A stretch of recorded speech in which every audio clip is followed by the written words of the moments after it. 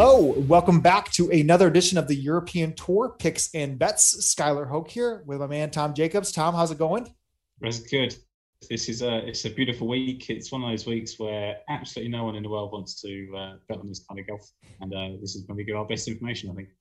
No, I tune up for these type of events. They're the ones where 150 to 1 pays across the board. If it's Cameron Champ at the 3M, if it's somebody in the Olympics, if it's somebody in the Challenge Tour, or an event that is a mix of everything, like we see this week at the ISPS Honda World Invitational. So we saw quite a victory yesterday for Nacho Elvira did everything he could not to win that on the 18th hole, sadly, with a 3-putt from 18 feet. But Harding returned the favor in the playoff. A little bit sad that my 1,501 to tip was done by the time I woke up on Thursday morning. But like I mentioned, 1,498 more chances at these. So a lot more to go. But no, excited to dive into this week's field as, again, we see some value across guys and some lesser tours that are getting opportunities, as well as dive into a little bit of the Olympics that are coming up with a certain Italian bound for the podium. So we'll be playing at Galgorm Castle Golf Course. This is our golf club. This is last seen at the Irish Open in 2020, where John Catlin was your winner. Also a frequent course on the Challenge Tour, was played also on the Challenge Tour just last year too, where Tyler Covisto, I believe that's how you pronounce it, not great at that, but he came out of absolutely nowhere on the Challenge Tour. His first ever OWGR start, won the event by 2. And then in previous years, we have seen it on the Challenge Tour with Jack Senior, Callum Hill being some of those winners at this course. But Tom, what is some insight into what they'll be facing this week? Yeah, I mean, it's kind of it's pretty resourcey. It's nothing too difficult, I don't think. As you said there, we've had a couple of different events that they kind of, I suppose you could chalk this up as a bit of a gimmicky event. You've got sort of 2 fields there and all those sort of things, but it's one of those ones to grow the game, and it's fine, it's good. We've got a slightly, I guess, improved field, if you want to call it that, this week because of some of the guys that sort of missed out on the Olympics and are just coming in for the European Tour event. So the top of the market with Andy Sullivan, Justin Harding, Rory Cantor, Armitage, Twaggy, John Catlin. There's some guys here. Catlin obviously won on this golf course last year. There is some guys here that are of interest and are people that we need to follow, but I'll certainly be starting my card a bit further down. Yeah, I think Justin Harding to me is the one who is in ripe a form as you really can get. Obviously made a little scare of it at the Open Championship. And then the week prior, losing out just last week, but he has been, a consistent first page on the leaderboard. Of course, getting down to 11 to 1 odds. I debated Aaron Rai last week at 18 because I thought similar trends were happening in 18, maybe a little bit of value into there, but 10 and 11, for Sullivan and Harding is just too much of an ask for me. However, I've structured my card a little bit different. We're going to align on our second pick, but I am going to go with what I'd refer to as the defending champion at this course. Go back to John Catlin here. Catlin is a golfer who I kind of deem as one of those prolific winners, somebody who has had success at every single level, finding the winner's circle. We saw it, twice just last year in a 3-week span, I believe that was, or a short span with this victory. And then, early on this year, outdueling Maximilian Kiefer in that long playoff that we got lucky to come out with that winner. But Catlin just seems to be finding the ball striking recently that brings back this light. And at 28 to 1, you could argue against him versus, Kawamura, Armitage, Cantor. He's not to the Harding types, but I don't think he's 2.5 times the odds, versus him and Sullivan, where, the amount of victories between the 3 Catlins right there. So in my opinion, we've seen the strokes gain approach, even when he missed the cut at the Scottish Open leading into the Open Championship, was really good from a ball striking perspective last week. Again, continue that form. I'm not a course history truther, so to speak, but enough value into 28 to 1 that to back him there, he's my pick of the litter at the top of the board. Yeah, and it's like you say, there's not so much being a course truth if you like, but it's never something really speak because all of my guys have kind of got a bit of course history here, but we know he can do it. And as we've said before on him, there was a kind of knock in him that he can only play one side of golf. He was better at tough events. I mean, that's all been thrown out the window. We know he's quite versatile. He certainly has talented as the guys around him in the betting. And like you say, he's not more than twice likely to win as Justin Harding. I think Andy Sullivan's slightly different kettle of fish. If he turns up, he can win. He can win by a distance. But yeah, I really do like him, John Catlin. I'll start my card a bit further down as we just come to. And this is more on potential in Santiago Tarot. Santiago Tarot. He's just been in the form of his life. And he is 30 years of age. It's not like he's a newcomer, but he has certainly found his form. He's not finished outside the top 5 in his last 7 starts in the Challenge Tour. He's finished once outside the top 5, and it was a 16th place finish. So, absolutely ridiculous. He should be at the Olympics, but for a committee error on Spain's part, he was going to take John Rahm's space. So he was 7th on his golf course in 2019 at the Northern Irish Open. So for me, this is a guy who's got 2 wins in his last 7 starts, not barely outside the top 5. The tied 16th could have been slightly better as well. I make it that he could have probably won 4 times since the grand final, and including that last year as well. Once in Cape Town as well on Sunshine Tour. So it's not as if he, can't play anywhere else. There is the concern that he's never really finished higher than sort of 40th, I think, on the European Tour. But, guys need to be in that, in that firing line when they're in form. He's a changed golfer as this last year's gone on, and we'll see how he makes a step up. This is a nice way to ease yourself into a European Tour field, I would say.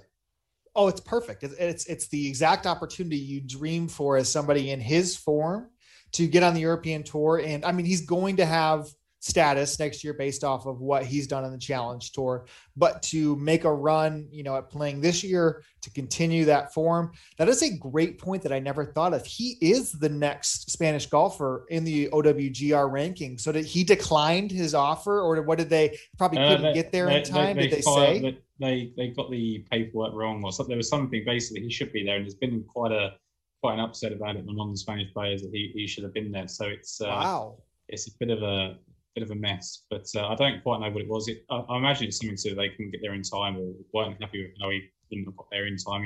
Patrick Reed's going to get there and not see the golf course, and maybe Spain just didn't want to do that. I thought Campillo's going. Yeah. It's I have no idea. Interesting. What's going on. So, but that's the Olympics this year, right? For sure. But regardless, I am with you on this pick. I normally don't structure a card with 2 golfers really up here, but I just think there's too much to kind of put aside when you look at that form. I mean, you're exactly right. 6 out of those 7 events are all inside the top 5. Just a ridiculous run, 1/16th, that you can really pick apart. And there is the 7th at the Challenge Tour event last year with that Koivisto 1. So yeah, it's just these are the type of golfers we like to take the chance on. There was some talk on Twitter, potentially is that number too short? It's short enough that it makes you double take, but enough, I think, juice in there. If it was 28s, 25s, that to me is a bit bigger of an ask, but 33s I still felt confident in. The one that you kind of compare, I guess, in a sense, would be the up and coming of Vincent Norrman, what he's continued to do outside of a 10 on his last hole on Saturday. Really, should have had an easy top 3, 4, 5 finish, managed to still sneak out a 10th place. But, we see him closer into the 25s to 28s, but I just, will take a little bit more juice to get into Tarot for me as well. As we go down the card, I'm taking a giant gap until I'm really getting into anybody. But I know there's a couple golfers you're sticking with in this mid-range. Yeah, and I haven't completely decided on these 2 guys in terms of definitely opting for them, just because of their their approach numbers are not quite where I want them to be. But Jack Senior is a previous course winner. As we know, he's been playing pretty well. He made the cut of the Open and was pretty good there for what I saw. Shot the ball nicely and has been playing some good golf on the European Tour. My kind of concern with him is when he's got in contention, he's kind of hit the reverse gear quite quickly. And Richard Bansal as well is someone that we talk about an awful lot. He was 9th in strokes gained approach last week, which is a good number for him. Normally does all his damage off the tee, probably the best, one of the best, if not the best, off the tee in this in the field. I think Laurie Cantor may be up there as well. But yeah, I mean, as you say, he's got that course win. Whether that means anything, I don't know. But he was kind of trending right to contend and being a chance of winning in recent weeks. So I think that, both of those guys at the kind of 55, 60s numbers, I think they were, were pretty good to look at. But my one that I'm really kind of keen on is David Law.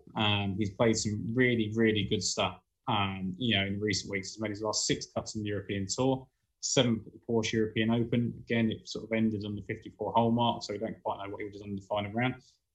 Could be a blessing in disguise. He finished 7th. Could have been, he could have gone up and contended. 18th last week at Celtic Manor, and the 35th at the Scottish Open, which I was thought was really impressive. The strength of that field. I know it's kind of a home event for him, but he was tied 8th. He was only 4 back going into the final round, and there were some big names in that field, as we know. So people that were basically going on to contend in the major championship the following week. So I think that result, that tied 35th, although it's the worst of those bunch I just mentioned, really does kind of suggest that he can have a real good go at things, and he's got an 8th, a 12th, and a 35th on his golf course as well. One of my favorite things about David Law this year is, if you remember, they had to push back the 54-hole event when they had to go to Germany because of travel restrictions, and they got everybody together that next day to play in like an 18-hole fun match, all the guys that were stuck there. And again, little things of form. David Law shot like 10 under that day to finish like second in this 18-hole match. And he is a former ISPS Honda champion at the Vic Open that arguably was like out of nowhere. He was probably close to 4 figures that week at the Vic Open, where he has crossed the line before. So yeah, he's been somebody that you wake up and you see him, 6 under through 12 holes on a given day. And it feels like, okay, enough form is clicking that you can take a risk at that bet. When I really, again, if I'm structuring my card in the way where a couple golfers under 40-1 are going to be, my headline selections, I'm going to need to tone it down a little bit as I go deeper down the card. And I have a duo that I was on last week, who I thought showed enough of life that I really want to go back in at the similar numbers that they are. First off, Bryden McPherson at 80-1. He had an outstanding Thursday, 4 under par, sat 3 back of Vincent Norman and Nacho after the first day. Was, his live odds 28, 33s. And it was like, okay, he hadn't had any OWGR golf events in a 3-month stretch of time. So to show that life on the first round and then kind of faltered back as the week went. Friday was really ugly, but it was really ugly for a lot of people that got stuck in that afternoon wave. You saw a lot of golfers going backwards, kind of putting it back together on their final stretch, which McPherson unfortunately didn't really do. But that number is identical to what, books had him at last week. And I think this event is a decent drop off in field strength at the top compared to what we had. So McPherson would be the first one that I don't want to just put aside after he got that rust off. So he would be one. And then the golfer who finished better of the 2 last week, who just had a steady incline day after day. I thought there was a chance to get him into the places after he was 150-1 last week. The Chilean, maybe he's inspired by, Neiman and Mito Pereira at the Olympics, but Hugo Leon will find his way back on my card. Best I could find was a 90-1. Steady 14th place finish. Improved as he went along the week. He did have a scare of the places Saturday afternoon, never really touched inside the top 10, unfortunately, but one low round away from paying off in a big way.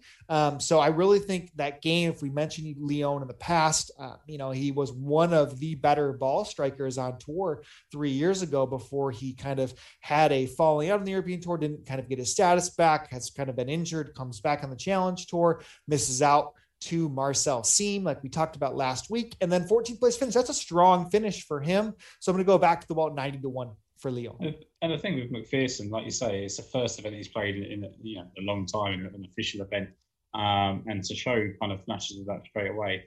76 second round, but as I said to you earlier, there was so many bad scores out there, and it wasn't just limited to that one day. I mean, Adam Hill shot 79 on the final day. There was just some brutal scores out there, and he shot a pair of 70s over the weekend. Again, not going to set the world alight, but that's 3 rounds of 70 or better, par or better on the golf course after a 3-month layoff. Certainly encouraging. I think he was top 20. He was 21st in strokes gained approach in the field last week, which is fine. his first start back. Hugo Leone, 38th in strokes gained approach, but obviously did it other ways. And we know he's a really good ball striker, so that can improve from that number, which it certainly can. Then yeah, great. And like you say, it would be remiss to just jump straight off just because of a couple of, they weren't even bad finishes, they were just not what you had hoped for.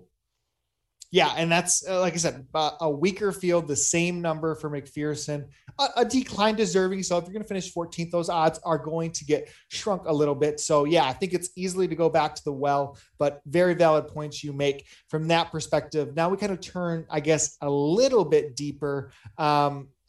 There's one more for me. I guess there's a little bit over triple digits for the next golfer, but I'll let you intro who you are interested in this range. Yeah, so I mean, I've got two guys from this way, and they are just both, like I said earlier, they're course based really, because although you don't want to rely too much on course form. We saw someone like Callum Shinkman last week show that you can come out of form when you love a golf course. Clemens Sorday, he was 17th in strokes gained approach last week. Didn't have the best of finishes, but he's a winner on this golf course, and he's got a sixth place finish as well. 34th and 28th in his two most recent starts here. So he's hardly set the world alight since that win, but he's has won on this golf course. It is a weaker field, and he's right there at triple digits. So, I think he was 175 to 1 this morning. Yeah, and that course, I guess this course overall has had its fair share of history for somebody who's been around the block quite a bit, as Sorday has, getting that 2015, 2016 familiarness with success at this course is probably favorable to his return here. The one that four-time Challenge Tour winner as well, which yes. When we talk about the field strength, it isn't. I don't think it's much above a Challenge Tour event. Even you can probably say that.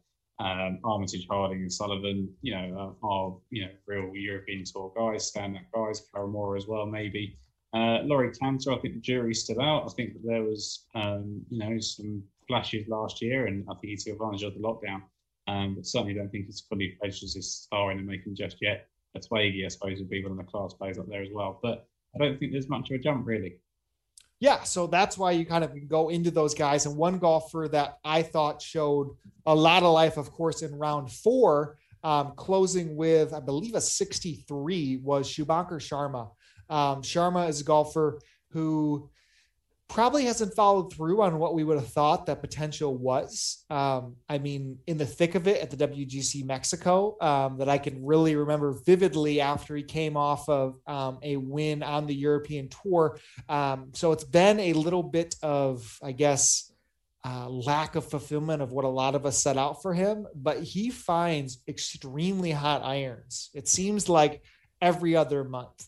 And that really came through with that Sunday score. But, totaling up last week, he was second in the field in approach of guys who are playing this week, gaining over 7 strokes. The Scottish Open, he also gained over a stroke per round there as well. So enough life in, I guess, a last 18 hole sample, plus what we know out of Sharma's kind of upside that possesses him. I definitely think there's enough there at the number versus some of the other golfers he's kind of sprinkled around to give it a shot this week. And this is the thing, people go, he only had one good round, it vaults him up position, and it was kind of a false finish, right? But he was actually, I think he was just outside the top 20 after 2 rounds. It was just a really bad Saturday that sent him back. And like you say, you're not talking about someone who just had one good finish at WGC once and that was it. He was really, really good for a decent period of time. And I do wonder with these guys, obviously being from India, whether it's just a case of there's such a limited amount of good golfers from that kind of country. You had a couple of Arjun Artwell and people like that that's Lahiri. But I think that when someone like that comes along, the whole country kind of pins hopes on them. And I think there's a lot of media attention, a bit like Japanese golfers and things like that. We can see the Olympics this week. I just wonder if that kind of thing takes over sometimes. It's probably hard to just get on with your golf. I don't know if that's the case. It may just be that he couldn't sustain the form that he was in. Yeah, and it's ultimately, I think, the number, seeing still triple digits where, again, his finish 32nd, last week, but I believe that was the round of the day by 2 strokes on Sunday. Again, out of contention, nowhere to really be looked at. But yeah, I think there's enough in that life where he's shown some big time finishes, of course, 2-time winner on the European Tour. And also what was interesting to me is looking at Nacho's progression, even though he was missing cuts. I mean, not to say that he was anywhere near my radar, but his approach, if you look at those previous 2 events that he had into leading up to last week, were some of his better numbers of the entire season. Yeah. So again, being let down by short game or, but if the one thing that you're going to need to click in order to win is your putter, it finally was able to really come through for him. But there was enough life, would have been like, okay, maybe the miscuts, you could kind of read through the tea leaves to see something popping for Elvira. And that's what we're trying to do as well for Shubhankar Sharma.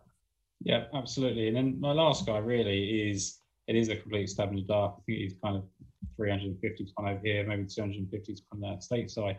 Is someone that we went to in Kenya was Bernd Ritthammer. And I went that week based on purely on a couple of decent finishes on the Challenge Tour in Kenya.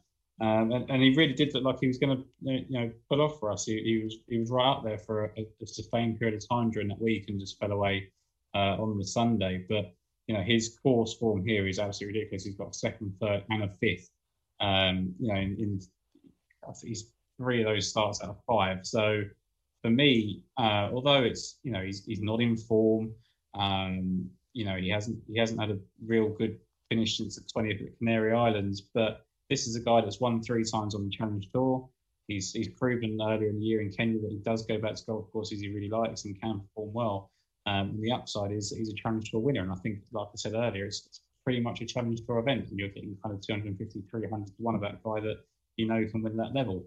As I sort of referenced earlier, Callum Shinkwin was just nowhere to be found for weeks upon weeks upon weeks. I think since he won Aphrodite Hills, I think he had a single top 10. So there are guys that just get onto a place, feel really comfortable, and Bernd Ritthammer should do that too.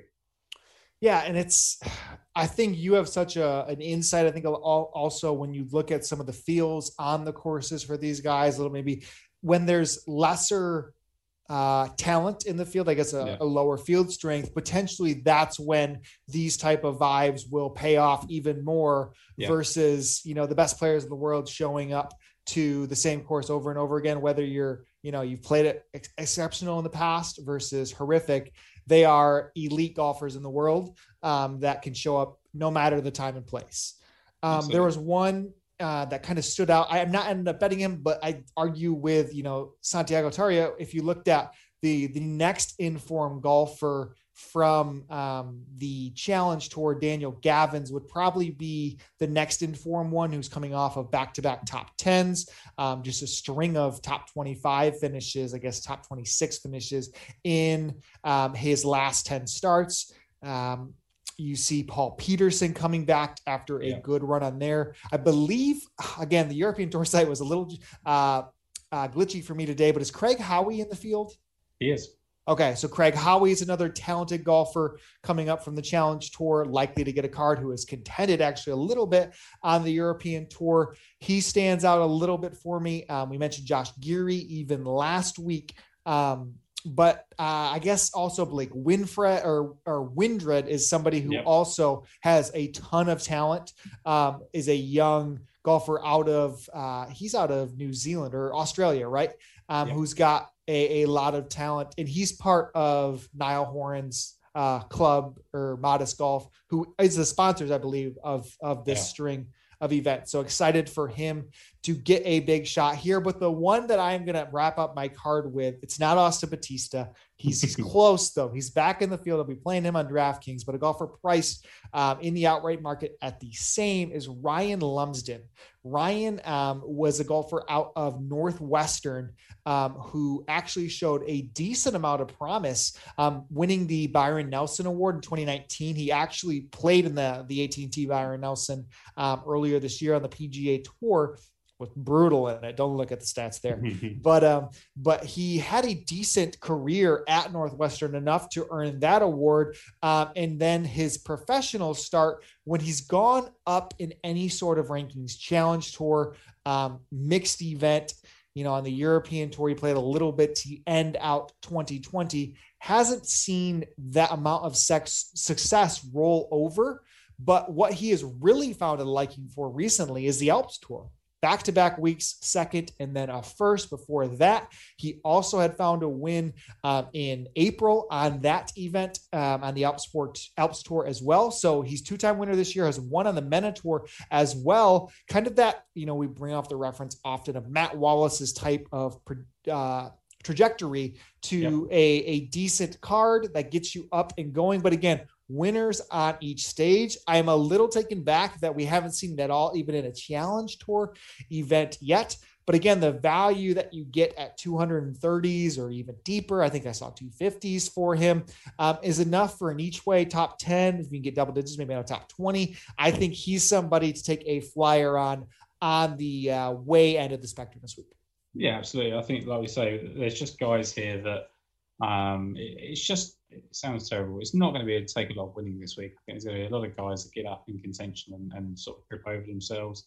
Unless Andy Sullivan goes out and steamrolls the field, unless Justin Harding goes out and steamrolls the field. If those guys do it, they do it. They're 10, 11 to 1. If you want to double them up with someone in the Olympics you really, really like or do something like that, then fine. But certainly for us, and this, our approach to the game is to kind of find these guys and give us a price. If we've got 70 to 1, 80 to 1 golfers and getting a quarter of the odds, I'll take that and try and pin my hopes on the winner. One guy just before we wrap things up that I didn't pick. He's let me down a couple of times in the past, and he's kind of never really fulfilled his potential. But that's Matthew Baldwin. He's been second on this golf course before. He's had a couple of top 25, top 26 finishes in his last 4 starts. 9th on the Challenge Tour, 26th on the BMW International European Tour. Took back-to-back top 20s, 5-6 starts ago. So he can play really, really well. He's the type of guy that will go 5 or 6 under through 10 holes, and you think you've got a great chance, and he suddenly disappears again. But it's just one guy to look at. I think he's 175. Yeah, the last one that I would kind of throw a mention to, we heard this name, it must have been early 2020, I think, either at the Omega or Abu Dhabi. But the amateur Josh Hill is making another start on the European Tour. I believe he was 15 years old when he won on the MENA Golf Tour. As an amateur, had 2 other top 10 finishes in 19. He is only 17 years old right now, but he just came off top 20s at the Amateur Championship and the St. Andrews Links. So I guess Jess would have been a little bit earlier this summer in June for those. So again, a promising career. I do remember him playing against Brooksy in one of those practice rounds, beating him in 9 holes. I think he tweeted or Instagrammed it out. Brooks loves practice rounds and taking things serious outside of the golf course. But so that is just kind of a fun thing with Josh Hill, but excited for that. So he's getting another start way down there. He's probably going to be min price on DraftKings. I think he's played here twice before, hasn't he? And he was 53rd back in 2019. He shot a second round 67. He blew up in the third round, shot 77. So, he's got the ability, like you say there, very young winner. And, as we say, I don't think it's someone you're going to put your weight behind. I don't think you get excited like he did in the 1500s one shot last week. But he, it's a guy to mention. It just is that type of field where there's going to be someone from this 600, 500, 400. Your guy Alejandro Tosti's down there. There's so many good guys down there in these numbers that it really wouldn't surprise me. Tom McKibben's a guy that I mentioned before who's going to make waves at some point. Steely veteran Tong Choi Joidee's down here at 400 to 1. So there's going to be some names that are going to float up the leaderboard that you think either you've never heard of them or you haven't seen them for 10 years. But I think that's the theme of the week. Now, I think it's, with respect to getting into the Olympics, I'd want to, kind of wrap up our European Tour side here and then transition over to Tokyo. So if you don't mind going through your card one more time for everyone. Yeah, so absolutely. I started my card with Santiago Tarrio, 28 to 1, 33 to 1, I think it was earlier today. Just in great form. I haven't decided about Jack Senior and Richard Mansell yet, but they will kind of feature in some way or another. David Law, certainly for me, Clemens Sorday, and Bern Rickhammer as well. Awesome. I will be going in from the top. We mentioned John Catlin. You can find him around 28s. Santiago Tario with you. That was 33s. Bryden McPherson, 80-1. Hugo Leon, 90s. Shubhankar Sharma was around the 125, 130 range. And then Ryan Lumsden was right around 250s, might even find 300s out there for him. And then as well, this is, I guess, the combo event on the ladies side of it. I believe there's 2 golf courses at this event. I think there is a secondary cut after 54 holes as well, but crowning 2 separate champions. Yeah, that's it. So, Athaya Thitical, who we were both on last week at the Avion Championship, couldn't really put a string of birdies together on the back nine. She almost had a shot finishing solo 5th. So she had an exceptional week. She is the 9.5-1 favorite over Lee Six. So excited for the ladies over there for some opportunities, as they also, a subsection of the best lady golfers in the world, gear up for the Olympics next week too.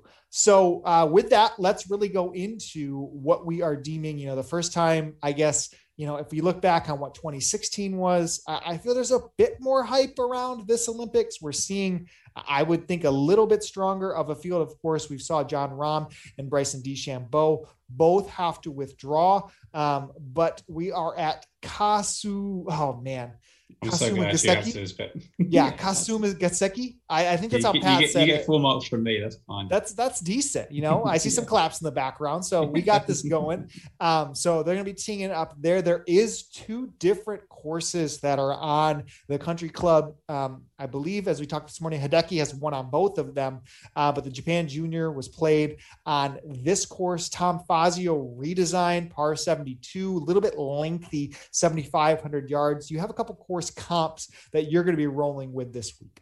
Yeah, so I like Firestone. There's a lot of people out there that think it's a Fazio design. I think it was actually a Robert Trent Jones, but Fazio certainly, he had a course on the Firestone location as well, but certainly seems to have some similar vibes to it.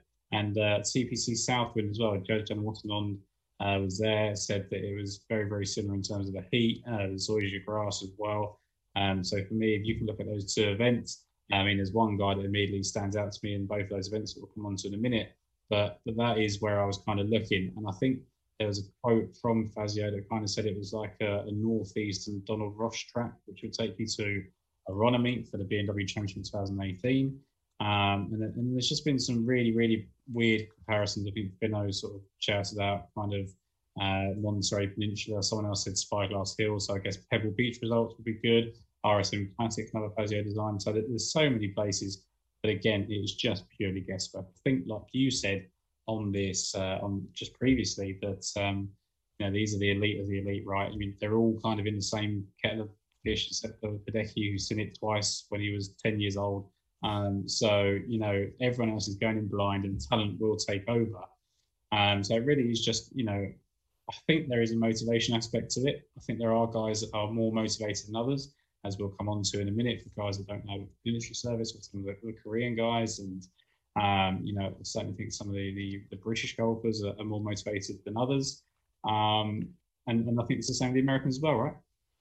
Yeah, that's, I think we stay in our lane ultimately on our show, where we're going to kind of preview who we, enjoy or fancy this week from the main European Tour golfers. But yeah, I'm pretty excited for the week. I think a lot of us are rooting for Siwoo Kim and Sung Jae Im, who, have a lot to be playing for. Very excited for those golfers with a lot of pressure on their shoulders for what's ahead. So hopefully we can see them on the podium.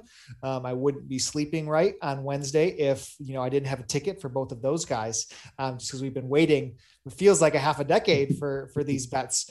So I'm excited for both of them. But yeah, as we go really through it, there's just a lot of comps to your point. I have heard everything under the sun, I feel like, at this point, on what this course could play like. But, I think ultimately it boils down to form. It does boil down to, caring about if you're there. To your point, seeing some of the golfers tweet about it. Tommy's tweet fired me up a little bit today. How excited he said he's to be at the Olympics.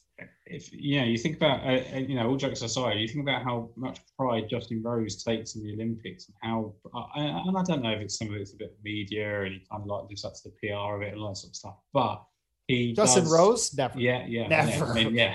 Yeah, he loves a Mastercard advert, and he loves a bit of cheesecake, whatever. But I think he is genuinely quite proud of his achievement, and I think Tommy Fleetwood is exactly the same. I think everyone brings up that quote when he was in Scotland. It's peeing down the rain. Everyone he sort of said, "I'll play in this. I love it, whatever."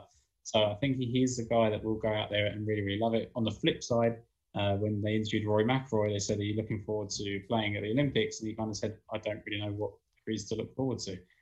He basically feels like he owes Ireland because of missing out in Rio, which is sad, really. I'd never want someone to feel like they have to go there, but that is what it is.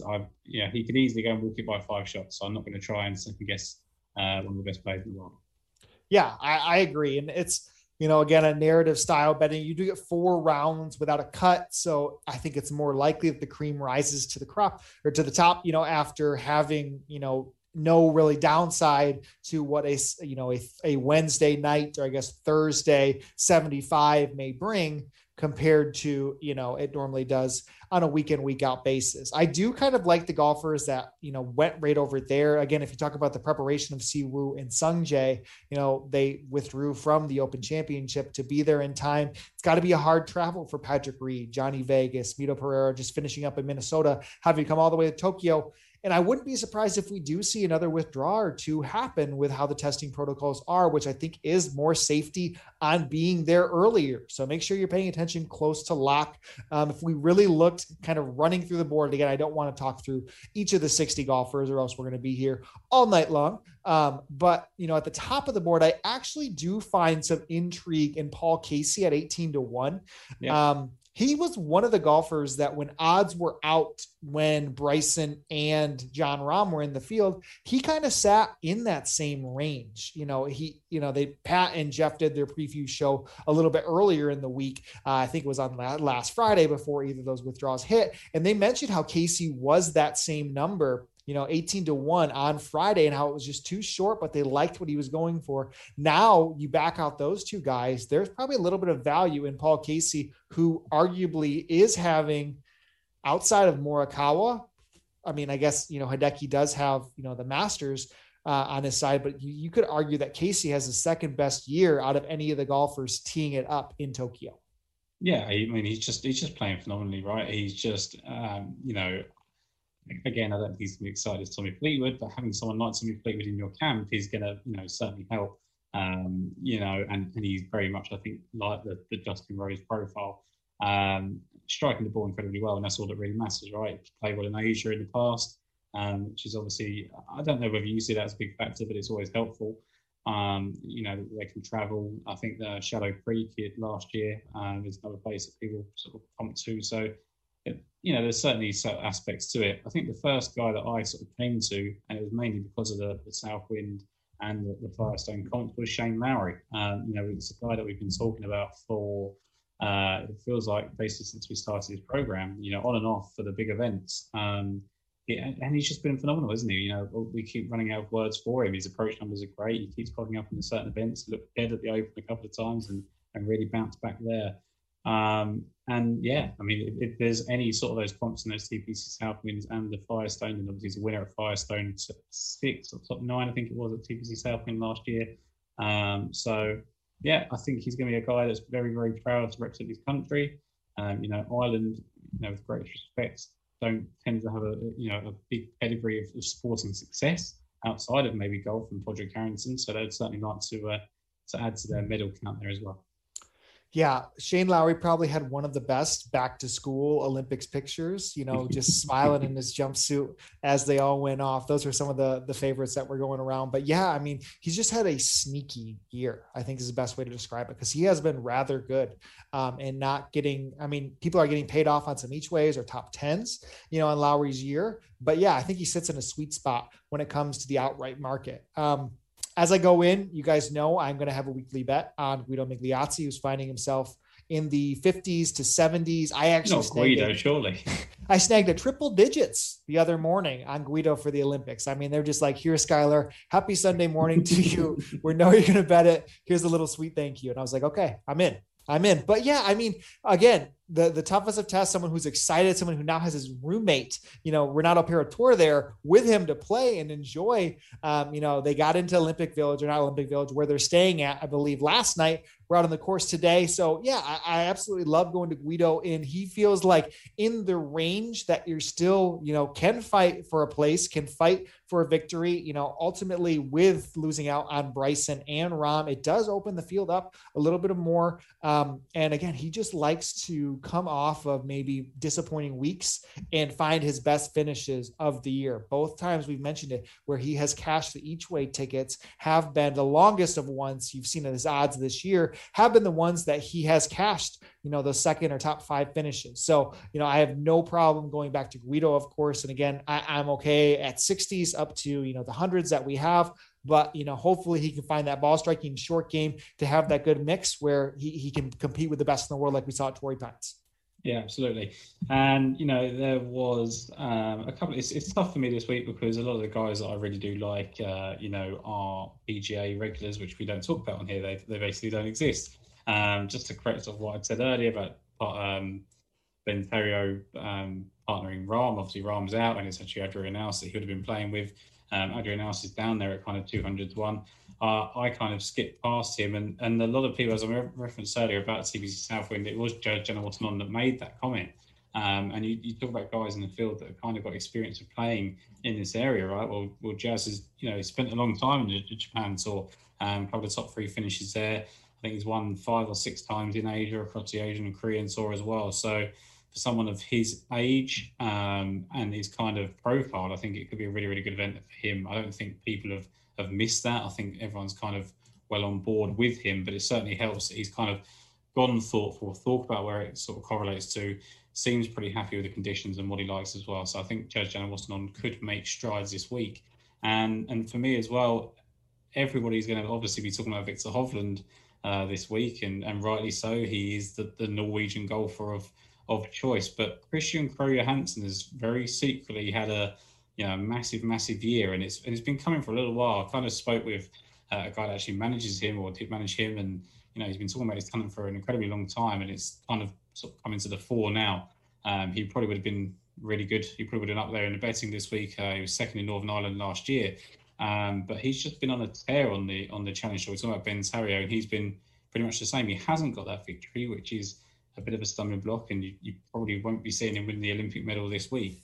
But he's kind of like 400 to 1 for like the top. I don't know what the each way is over there, but you can kind of get 6 places over here. He's 500 to 1 for 6 places over here. So maybe for some of our British viewers, they might like that one. But yeah, other than that, I kind of thought Fabrizio Zanotti has shown sort of form in these sort of short field events with some strong iron play at times. And otherwise, I think it's going to be, like you said, I think it's just going to be the top of the betting. I think there's a lot of guys there from the PGA Tour that really will take the places up. I think 2 similar bets, and one I think is gaining popularity in Hoshino this week, yep. Who, if you go with familiarity on the grounds, or not even the grounds, but the country, the conditions, what it may be, I think 4-time winner on the Japan Golf Tour. We've seen a lot of good finishes out of him. Of course, popped in the major championships this year with some really good approach numbers. So his number is kind of slashed from the 250s down to the 150s with a couple withdrawals. But the other golfer who has a ton of familiarity on Japan Golf Tour is Sean Norris. We've seen him have, I would say, solid finishes. I mean, if you look, his last victory isn't from, I guess, 2019. He only has 1 to his OWGR name, wherein that was actually on even one of the smaller tours over there. I think that was I think it's called the Abema Tour. I don't even know if that's actually in Japan or not, but he plays on the Japan Golf Tour a good amount of time, has okay success over there, second place 3 times out ago. He was tuning up at an all-pro tour event in the States not that long ago, so one of the bigger mini tours where he finished 3rd in that event. Again, going from a mini tour to the Olympics. It's kind of funny to see, rooting for him, though. I think he makes promise. But the last one that I would talk about, who I feel just has a touch of value and really shows up in big time courses. I say this because Mackenzie Hughes had a Q&A on his Twitter on his flight over, and he said a little bit of Riviera comps would be the way he sees the course. I actually think Hughes is very live this week with the way he showed up in majors. But sticking for our European Tour guys, Riviera always sticks out in my head as the best finish we've pretty much seen stateside out of Thomas Pieters. Pieters is a golfer who shows up when it matters the most. Masters, of course, with their US Open through 54 holes. I honestly thought he had a real chance to win that event.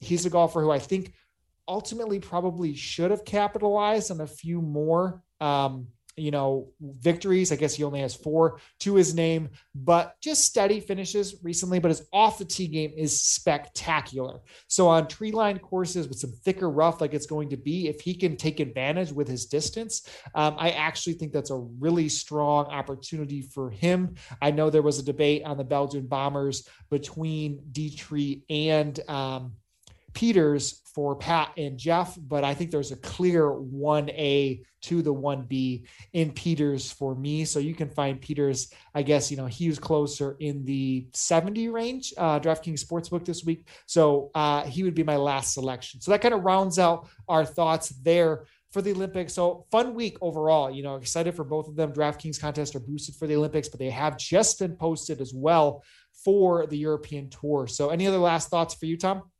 No, I think that's kind of it for me. I think it kind of sums up pretty well. As I say, there's a couple of guys that we will both like. Mackenzie Hughes was one of them, but that's not the point of the show, right? We can discuss those with other people. But yeah, I think it's really tough for the Olympics. I think to get excited, one, about the whole Olympics as a whole in general. I think it was a really disappointing opening ceremony, for example. I haven't watched a single minute of the Olympics. We won like 5 golds today, so I think that the interest is pretty low in it due to COVID. I think the golf interest is kind of low on it, and we try and build it up with content and get excited about it. And it will be. We'll watch it if it's on, and we can catch it. It just depends on timings and things like that. But it's a 60-man field, and half of the guys that are in it are already out, and maybe 20, 30 guys can't actually play golf. So it's a tough sled. We'll see. Hopefully it comes back, because it would be a shame to lose that spot in the Olympics as a sport, because it seems like something that took a really long time to get into Olympics, and then if it kind of blows its chance by being really boring for 2 years, maybe they need to mix up the format. Yeah, I'm hoping that we do see an awesome finish and an opportunity of golfers. I mean, we haven't talked to Rory Sabatini yet in his, venture into being an Olympian. Yeah, I guess you can talk about him in that sense. But yeah, no, I'm really hoping for a fun week on that, because to your point, I think I love the Olympics. I enjoy, watching swimming. I've had fun, watching the basketball team not show up yesterday morning.